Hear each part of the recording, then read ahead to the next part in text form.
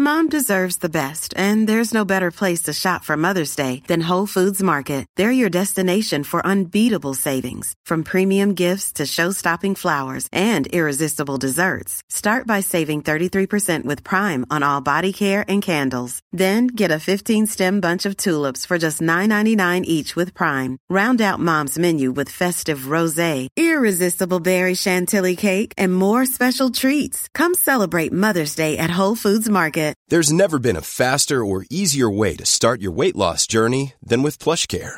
PlushCare accepts most insurance plans and gives you online access to board-certified physicians who can prescribe FDA-approved weight loss medications like Wegovy and Zepbound for those who qualify. Take charge of your health and speak with a board-certified physician about a weight loss plan that's right for you. Get started today at plushcare.com/weight loss. That's plushcare.com/weight loss. plushcare.com/weight loss.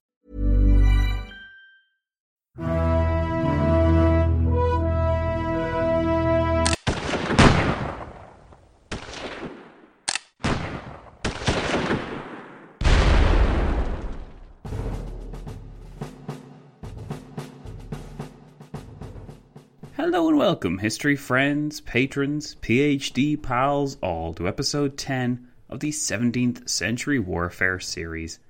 After several episodes of background detail, we're finally ready to delve into arguably the most famous, certainly the most dashing part of these theories, those which concern the Swedes, specifically their king Gustavus Adolphus, who ruled Sweden from 1611 to 1632.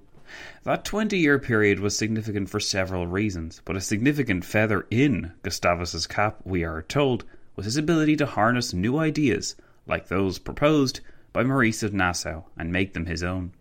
So in this episode I want to examine these ideas and innovations, and in the next installment we will see them put to the test in one of the most significant and pivotal battles of the 30 Years' War, Breitenfeld. Just what did Gustavus do to make military historians so fond of him? And can we claim that he perfected what Maurice created? Or would that be too much of a stretch? Let's find out as I take you to the early 17th century.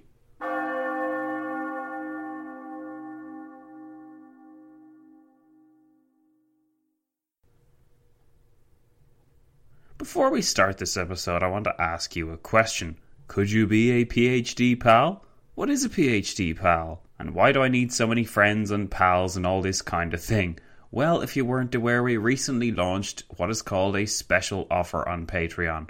And for the month of October, if you were to sign up on Patreon at the PhD pal level, then you'd be entitled not just to get our new book on the 30 Years' War when it's released in January, a signed copy by the way, but also to get yourself listed in the acknowledgements as a 30 Years Warrior. It's very exciting. You'll of course get the other perks that go along with that tier, such as the extra audio content and the additional merchandise that will be yours.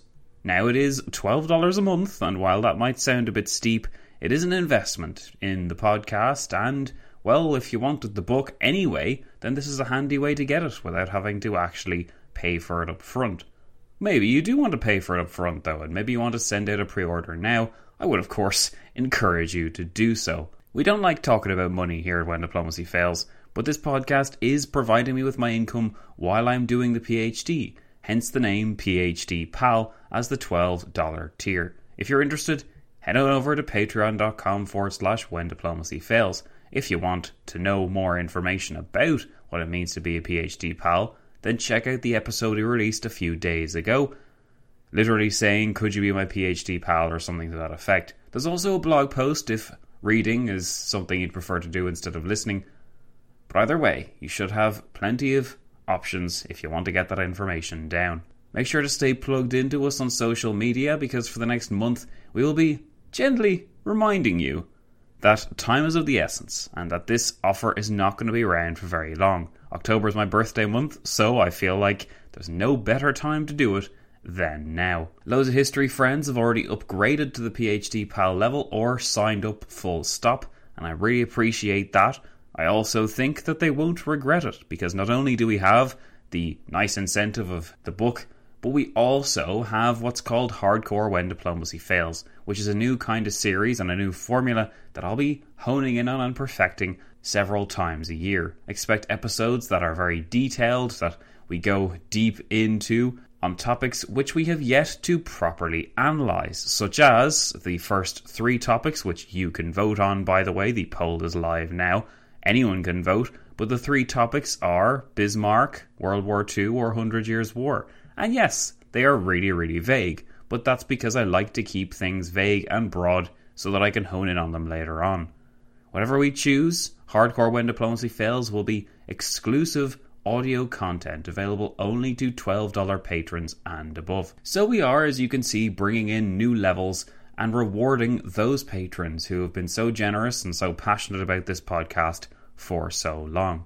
Again, I really appreciate all that you've done so far, and even if you're just listening to this right now and you have no intention of signing up and giving me your hard-earned cash, I really appreciate you spreading the word and listening in and just being enthusiastic enough about this era in history to listen in the first place. Without any further ado then, let's get on with the episode.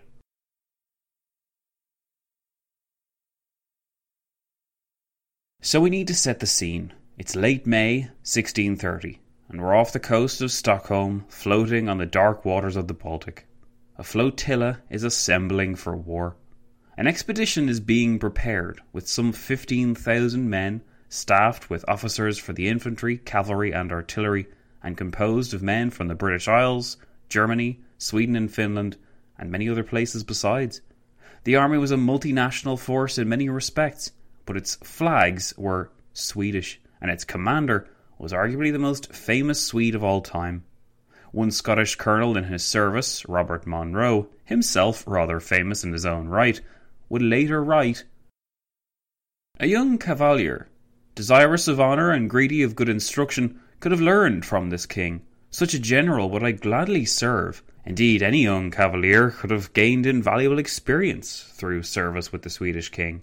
By 1630, he had certainly taken part in enough campaigns, and during the course of countless battles, Gustavus Adolphus had demonstrated his flair for acts of personal bravery, his penchant for innovation, and his remarkable skill for command. These qualities, which so distinguished Gustavus as a remarkable man in an era of remarkable men, would also contribute to his death in battle in November 1632 at the Battle of Lutzen in Saxony. In short, as his flotilla assembled, Gustavus had fewer than 3 years left to live, but in the space of that period of time, the King of Sweden would not merely transform the 30 Years' War, he would also propel the Swedish Empire to the pinnacle of its powers. He would defeat the veteran commander of the Habsburgs twice, and he would ruin the years of supremacy established by the Emperor. By the time of his death, it was evident that the conflict which he had visited for such a short time would never be the same again. Many factors contributed to the legend of Gustavus Adolphus, but the Swedish king would have been nothing without his acumen in the military sphere. He was born into conflict with Sweden's powerful neighbours in the Baltic, and a less capable king could have lost his lands and throne, their reigns snuffed out and never to begin. In 1611, Gustavus's father died. Nearly 2 decades before, he had deposed his nephew, the Catholic and Polish Sigismund, and the latter had fled to his Polish homeland, vowing revenge. The Polish-Lithuanian Commonwealth, then the most populous and one of the most powerful states in Europe, was thus positioned as a dynastic enemy of Gustavus Adolphus from an early stage, and cousin Sigismund was determined to reclaim his birthright, a struggle he never relinquished his entire life. Coming to the throne as a teenager, the young Gustavus inherited a sparsely populated kingdom of fewer than 1.5 million men. During the war with Denmark that Gustavus also inherited, Sweden's manpower shortages were so well known that a rumour had been put about among the Danish soldiery that Swedish women populated the cavalry. Gustavus did not conscript Swedish women. Instead, he depended upon the vast manpower pool which Germany and the British Isles provided. That Gustavus inherited a war on several fronts with the neighbouring powerhouse of the Baltic in Denmark, with his dynastic nemesis, in Poland, and even with the looming threat of Russia, compelled him to make the best use of the meagre resources he had at hand. Yet, an instant innovator, Gustavus was not. Like many monarchs of his age, he received minimal military training, and save for a conversation with the cousin of Maurice of Nassau recorded in 1620, there is no direct evidence that he had a true chance to absorb the innovations of the Dutch drill. Certainly the availability of drill manuals could have made up for such a deficiency, but short of evidence that Gustavus actually read these manuals, and considering his later behaviour it certainly suggests that he did, we are reduced to speculation. If he did read them, he did not initially heed their ideas. In 1611, Gustavus's concept of the ideal unit was the squadron, conceived to contain a precise number of 408 men, with 216 pikemen forming the central block. On each wing of this block, 96 musketeers would stand, with all men standing 6 rows deep. On occasion, a detachment of 96 more musketeers, used interchangeably for scouting, cavalry support and outpost duty, were also attached to the squadron. We're therefore left with a puzzling contradictory image, where the supposed master of firepower boasted more pikemen in his squadrons than the Dutch, and used tactics which seem to be closer to the Spanish method than any truly new innovations. When one considers the circumstances of Gustavus's wars, though, the reliance on pike is less surprising than it might first appear. To begin with, conflict with heavy Polish cavalry necessitated the use of pikemen to defend the musketeers, while the weakness of the firearm, especially in the harsh climates endured by his men, moved Gustavus to cleave to tried and tested weapons. It was an accepted part of warfare that the musketeers or arquebusiers, that being the lighter firearms, needed protection when reloading. A lack of pikemen rendered infantry vulnerable to other pikemen, but above all, cavalry charges. "Pikemen," Colonel Monro insisted, "shall ever be my choice when going on execution, as also in retiring honourably with disadvantage from an enemy, especially against horsemen, and we see oft times that when musketeers do disband, of greediness to make booty, the worthy pikemen remain standing firm, with their officers guarding them and their colours." But pikemen were unmistakably in the decline, especially with new technological developments in firearms. Gustavus played no small role in furthering these developments, appreciating the importance of speed and manoeuvrability, and the Swedish king endeavoured throughout the 1620s to reduce the weight of the musket, traditionally the much heavier firearm. So heavy was the musket that it could not be held at an appropriate angle without the use of a fork placed in the ground. For those of us that might have the image of musketeers standing there and all firing their weapons in unison, the reality was a bit different, and rarely would musketeers ever stand with their weapon loaded and pointed at the enemy without the use of a fork to aid them. Gustavus sought to adjust the length and weight of the musket while retaining its high calibre and stopping power. At the same time, he did away with the fork that would be used to rest the musket on, and he replaced it with the so-called Swedish feather, an implement which was really a thin pike, which could double as a palisade stake for halting cavalry, or in some cases as a rudimentary bayonet, thus granting musketeers a more sophisticated form of protection and reducing the need for as many pikemen. Nor was that all. In the course of watching his men fumble with different quantities of powder used to load their weapons, Gustavus worked to standardise the size of the charge. Some historians report that Gustavus invented and sponsored the use of the powder cartridge, with Swedes thereafter adopting bandoliers with these cartridges carried across their shoulders and chest. Other historians are more sceptical, noting the lack of direct evidence for this innovation and suggesting that it was a natural reaction by the soldier to the chaotic circumstances of warfare. Either way, thanks to these innovations, Gustavus's men were equipped with more manageable firearms which could be loaded with greater haste. There remained much to be done before the kind of total standardization we now take for granted would be possible. Gustavus's men brandished wheel-lock, matchlock, and even some expensive flintlock firearms, and scant regulations on the size of these weapons meant that it was often unclear whether a soldier carried a carbine, a musket, or an arquebus. Occasionally the cavalry made use of innovations to replace their pistols with the shortened carbines, and wheel-lock weapons were of great use on horseback, and at night when the element of surprise could be ruined by a bright burning match. While Gustavus's innovation with cavalry, and artillery in particular, are deservedly renowned, it was equally imperative that the Swedish king honed his infantry to create the best squadron of foot that could be mustered. As we have stated, Gustavus's army was shaped by the experiences of his wars with his Polish cousin, thus prompting retired American Lieutenant Colonel and historian Theodore Dodge to write that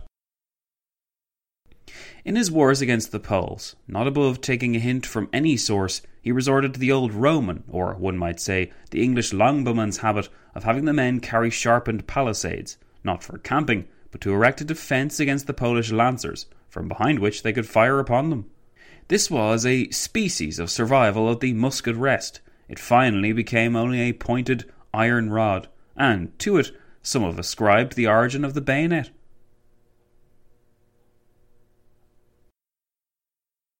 Indeed, while he learned from his enemies, Gustavus also learned from his mistakes. The squadron, which was conceived in 1611 and contained more pikemen than musket, was replaced 15 years later in 1626 with startling results. He changed the composition of his regular squadron, expanding it to 4 companies of 150 men. Within these 4 companies, the ratio of pike to musket was adjusted considerably, with 75 musketeers, 55 pikemen and 20 officers. 4 companies of 600 men would form a squadron, and 8 companies of 1,200 men would constitute a regiment, which would then be drawn from and paid for by the different provinces of the Swedish kingdom, at least in theory. Just as startling as the new updates to his army composition was how he planned to make use of the pike and shot. For so long, the pike had been reduced to a mere defensive weapon, lethal for sure, but tasked with serving a specific purpose. Gustavus changed this purpose. He would use the musket to soften the enemy up, and he would then order the pike forward to finish the enemy off.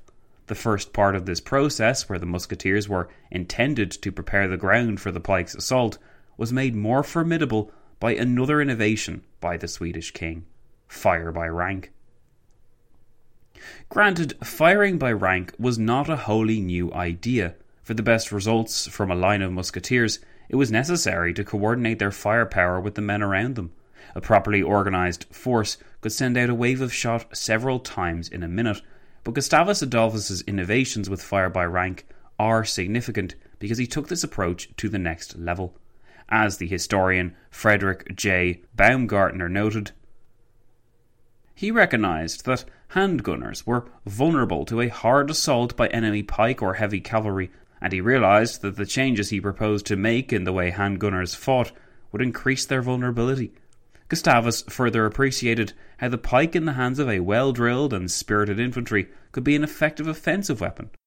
The opportunity for the pike to reach the enemy's lines and carry home the charge had to be prepared by gunfire. Gunfire would be far more effective if it was a concentrated blast that shattered the enemy's ranks, after which the pike would charge.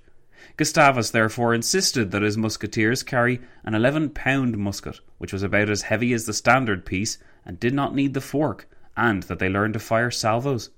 His musketeers were formed into 6 ranks. Once they had loaded and were ready to fire, 3 ranks combined into one line. The first rank knelt, the second stooped, and the third fired over the top of the other 2. At the sergeant's signal, they fired simultaneously. The concentrated blast of the 3 ranks would break up the enemy's lines and give the pikemen openings to exploit their charge. But if the salvo failed to accomplish the desired result, the pike was needed in strength to defend the musketeers until they had reloaded. 6 lines of between 12 and 13 men were thus trained and commanded to fire in unison and to swap places when reloading.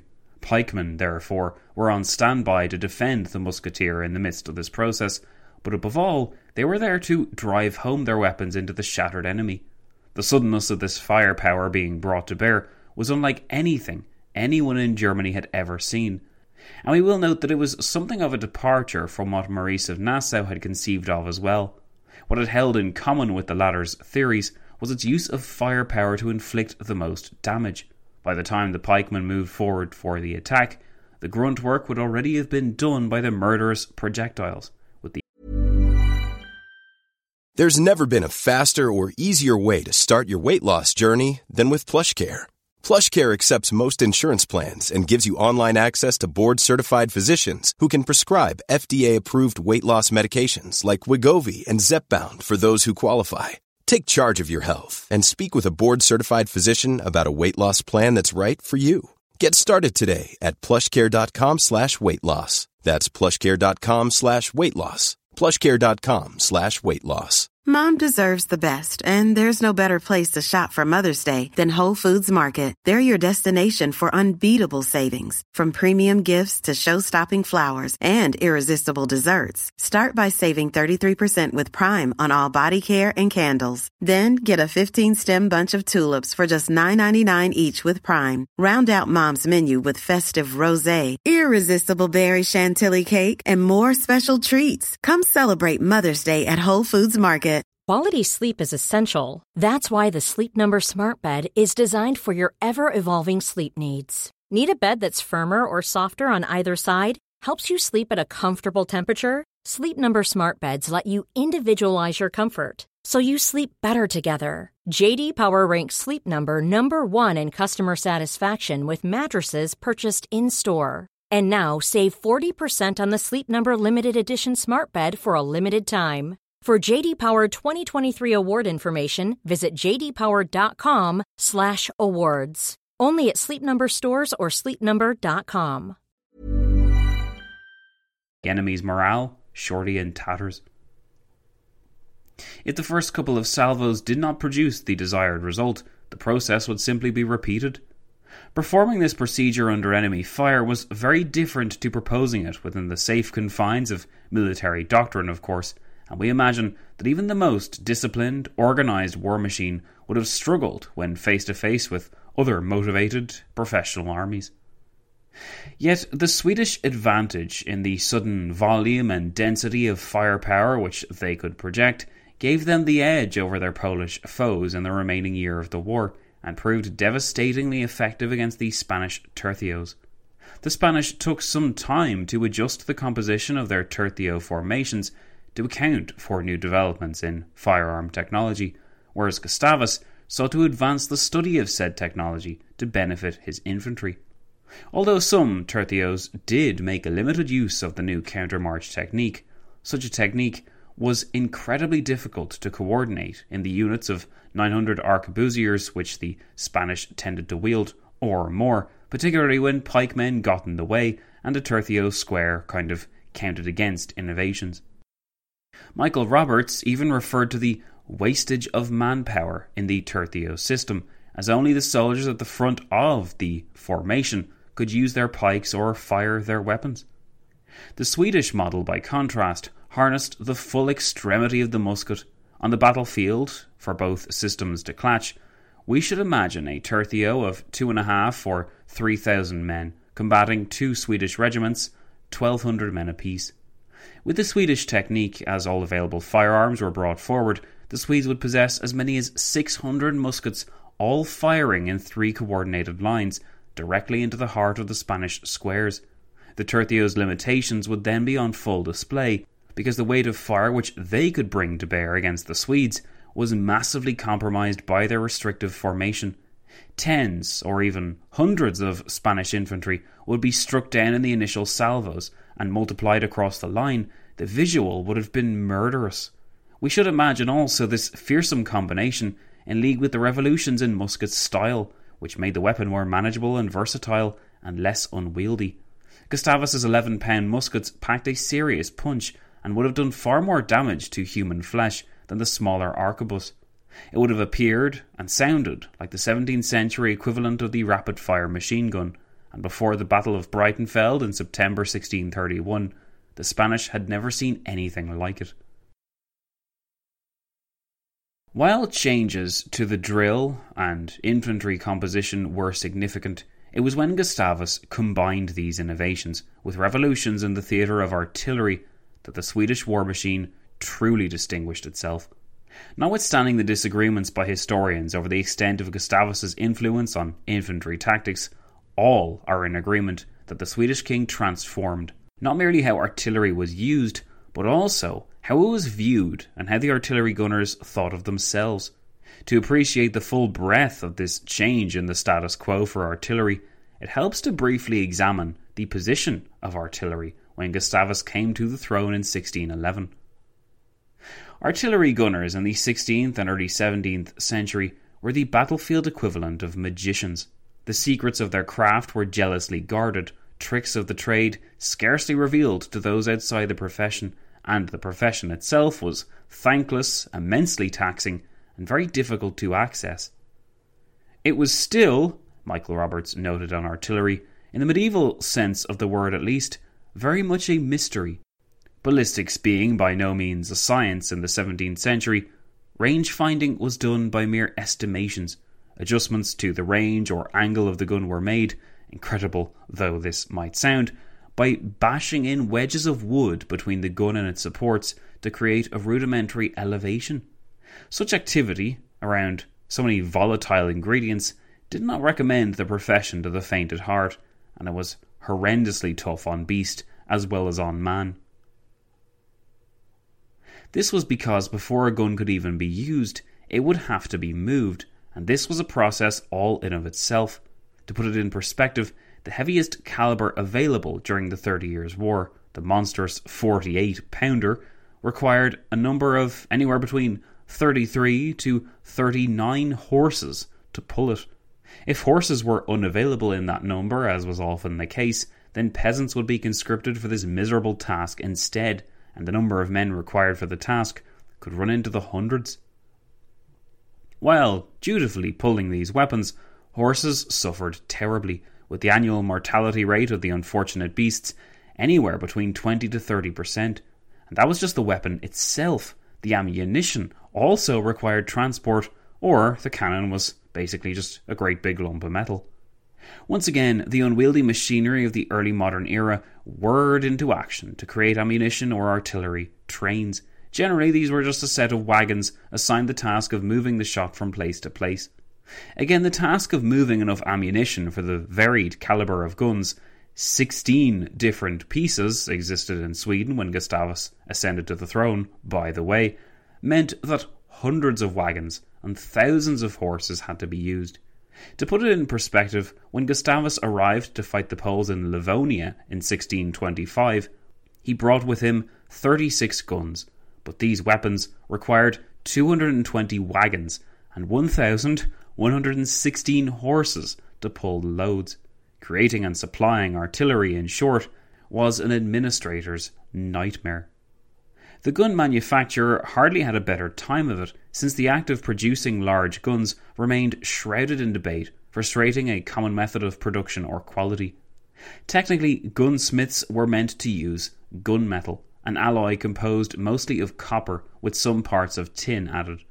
Iron was generally avoided because it was so inconsistent and could literally explode, creating horrendous scenes where self-inflicted shrapnel wounds tore through the rear of an army. Iron also tended to rust and was often used only on smaller guns as a result. As if this wasn't bad enough, to compensate for its shortcomings and make a reliable iron gun would require a barrel of far larger size than its copper equivalent if you wanted to stop it from shattering, and this meant that the larger caliber guns, such as the 48-pounders, if they were made out of iron, became impossibly heavy. Broadly, gunsmiths knew of two different classes of gun. You had the field gun or you had the siege gun.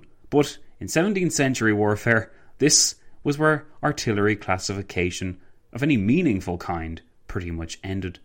Field artillery in particular was notoriously unwieldy, and experimentation with it was minimal, as commanders would rather use the horse or manpower in the front lines. Indeed, the combination of lackluster accuracy with an underwhelming rate of fire must have made many commanders wonder why they had bothered to lug these pieces across the field in the first place. This leads us to note that even after such a terribly laborious process, guns remained woefully inaccurate and they suffered from a painfully slow rate of fire. The black smoke from the cannon had to be allowed to completely dissipate before firing again, lest they might fire prematurely, and cannons would often be cooled on the battlefield with anything on hand, sometimes water, occasionally milk or vinegar. The durability of the guns and their calibre varied from different manufacturers in different countries, but often guns would be expected to shatter after several shots being fired, or they'd simply fail to ignite. According to some authorities, the average brass gun would fire no more than 30 shots before expiring, and on the field, if used during a siege or pitched battle, the rate of fire varied due to countless factors, from the wind to the terrain. Some have argued that it was possible for a large calibre 24-pound cannon to fire 8 rounds an hour, but other estimates claim that a well-trained crew could let off as many as 20 rounds. Others commented that the smaller guns, like Gustavus's 3-pounders, could maintain a more regular rate of fire of 15 consistently, but even this is disputed. Albrecht of Wallenstein, imperial generalissimo and benefactor of the emperor, expelled an average of 9 shots an hour during the 6-hour Battle of Lutzen he fought with Gustavus in 1632. Yet, Count John of Nassau, the cousin of Maurice, opined that guns would never and should never be called upon to fire more than 5 times in a single battle. Perhaps it was above Count John's imagination to suppose that any commander in his right mind would rely on their heavy cannon to do any more than that. So into this morass of confusion, mystery and inefficiency dived the Swedish king. If his aforementioned campaign into Livonia required 220 wagons and 1,116 horses for just 36 guns, then the figures for his 1630 campaign in Germany, 5 years later, illustrate the importance of his reforms. When landing in Pomerania, Gustavus brought 72 guns, double the amount that he had brought before, but this time he required only half the amount of wagons and just 1,000 horses in order to move it. This was a marked improvement in the situation from 5 years before. The question then is what Gustavus did while he was simultaneously redefining the tactics of infantry and reassessing the behaviour of cavalry to so improve the artillery. One of the earliest acts that he implemented was to streamline the calibers, which would make everything easier. Rather than 16 different varieties of cannon, by 1630, Gustavus's force fielded just 3 different types, the 24, 12 and 3-pounder varieties. Powder was improved and had to adhere to a national standard which helped to prevent explosions, and iron guns were mostly removed or relegated to fortresses so that only copper or gunmetal guns would be used by the soldiery. Gustavus also engaged in some covert projects for the sake of increased technological sophistication. Throughout the early 1620s, he commissioned his gunsmiths to operate in secret at Stockholm, and in 1623, a 6-pounder gun gave him hope for future improvements. This secrecy was quite unlike the openness with which Maurice of Nassau had discussed his new drill. Evidently, the Swedish king believed he was onto something revolutionary. Shortly thereafter, the most famous such gun was born, the 3-pounder, or so-called leather gun. While this leather gun is often recorded as a great success, it would be more accurate to note that it was a successful experiment. The weapon was used for barely 2 years, from 1627 to 29, before being retired. The main complaint of the Swedish armies when confronting the Poles on the battlefield was that the gun was still too heavy to be moved quickly, and it was too fragile, since it was mostly made out of leather, to inflict much damage, which made the effect of lugging it scarcely worth it in the first place. Thus, the gunsmiths returned to the drawing board in the late 1620s, and the following year their creation was complete. It was still a 3-pounder, but the barrel was now made from the more durable gunmetal, and with a reduced and streamlined carriage, so that the gun remained nearly the same weight as its leather predecessor, which was quite an achievement.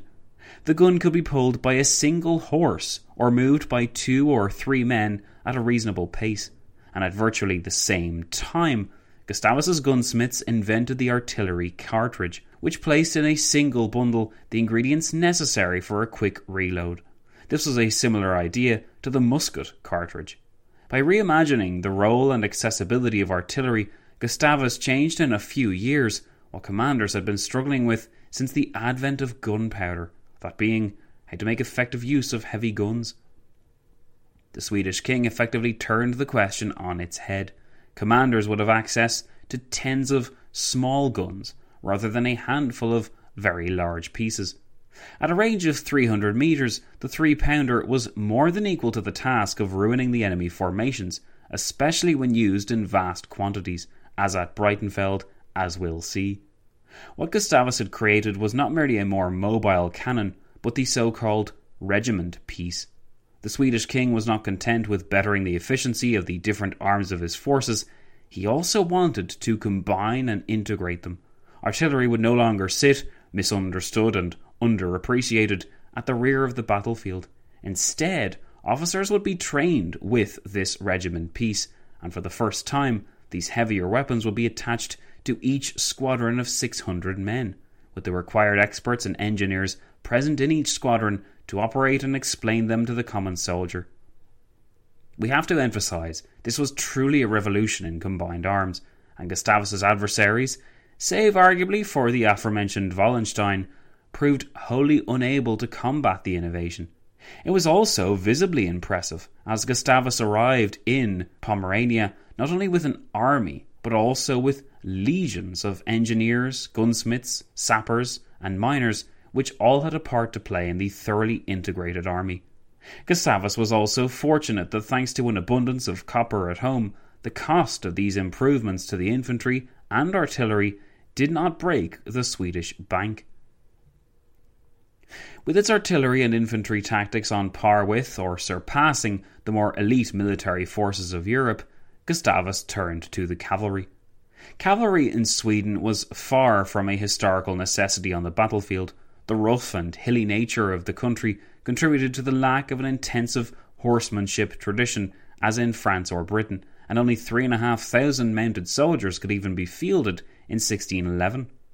Changing the horse-breeding culture of Sweden was one mission, but Gustavus also wished to change how cavalry fought, so that they would not engage uselessly in the caracole, that manoeuvre which saw cavalry expose themselves to enemy fire as they did so, and nor would they weakly screen and scout for enemy forces.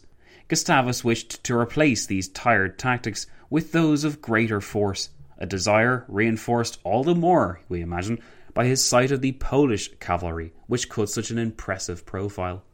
Furthermore, like the other arms he had bettered, Gustavus wanted a greater integration of the cavalry with the infantry and artillery, so that each could support the other. A powerful charge at the correct moment, Gustavus believed, and his cavalry would more than earn their keep. Some experimentation followed, with dragoons, essentially mounted infantry who could ride to where they were needed on the battlefield before dismounting. These were imported from Germany. Gustavus believed that by providing the cavalry with 2 pistols instead of a carbine or arquebus, they would be able to make greater use of their strengths. They were taught to ride at a gallop, fire their pistols at speed, and then unsheath their swords. To be equal to this formidable task, Gustavus employed only cuirassiers, armoured horsemen who would be capable both of disrupting enemy formations with pistol shot before unbalancing and hopefully routing them in the charge. In comparison to the other arms, it has to be said, Gustavus's improvements to cavalry were the least impressive. Yet, in an era where debate on the best use of cavalry continued to be waged relentlessly as its own kind of private war, and military theorists seemed to change their minds regularly, the adaptation was a useful one, especially in combination with his other improvements. The Swedish army, which landed at Pomerania in July 1630, in other words, was not merely eagerly anticipated by the emperor's enemies. It was also composed of state-of-the-art professionals with integrated military arms, sporting sophisticated technological advancements, and following the latest in infantry tactics. As if that was not enough, to top it all off, it was commanded by one of the most astute, innovative commanders of the modern era. Much like his predecessors, though, he was now compelled to put all of these improvements to the test. All of these improvements would be for naught if Gustavus Adolphus was defeated in his first proper encounter with the enemy, and as he neared the Saxon town of Breitenfeld in early September 1631, it was plain that the world was watching. So in the next episode, history friends, patrons and PhD pals, I will be unveiling this story of the Battle of Breitenfeld, perhaps one of the most famous stories in the 30 Years' War, and certainly I would argue the most important battle of that conflict. I'm really looking forward to that, but I hope you've enjoyed this episode, and I hope you've got some satisfaction out of looking so deeply into Gustavus Adolphus's impressive innovations. Until next time then, history friends, my name is Zach, and this has been episode 10 of 17th Century Warfare. Thanks for listening, and I'll be seeing you all soon.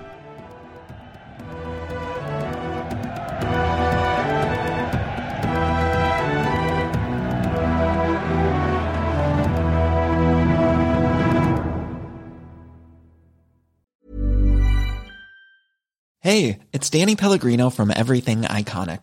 Ready to upgrade your style game without blowing your budget? Check out Quince. They've got all the good stuff, shirts and polos, activewear, and fine leather goods, all at 50 to 80% less than other high-end brands. And the best part? They're all about safe, ethical, and responsible manufacturing. Get that luxury vibe without the luxury price tag. Hit up quince.com/upgrade for free shipping and 365-day returns on your next order. That's quince.com/upgrade. Mom deserves the best, and there's no better place to shop for Mother's Day than Whole Foods Market. They're your destination for unbeatable savings, from premium gifts to show-stopping flowers and irresistible desserts. Start by saving 33% with Prime on all body care and candles. Then get a 15-stem bunch of tulips for just $9.99 each with Prime. Round out Mom's menu with festive rosé, irresistible berry chantilly cake, and more special treats. Come celebrate Mother's Day at Whole Foods Market.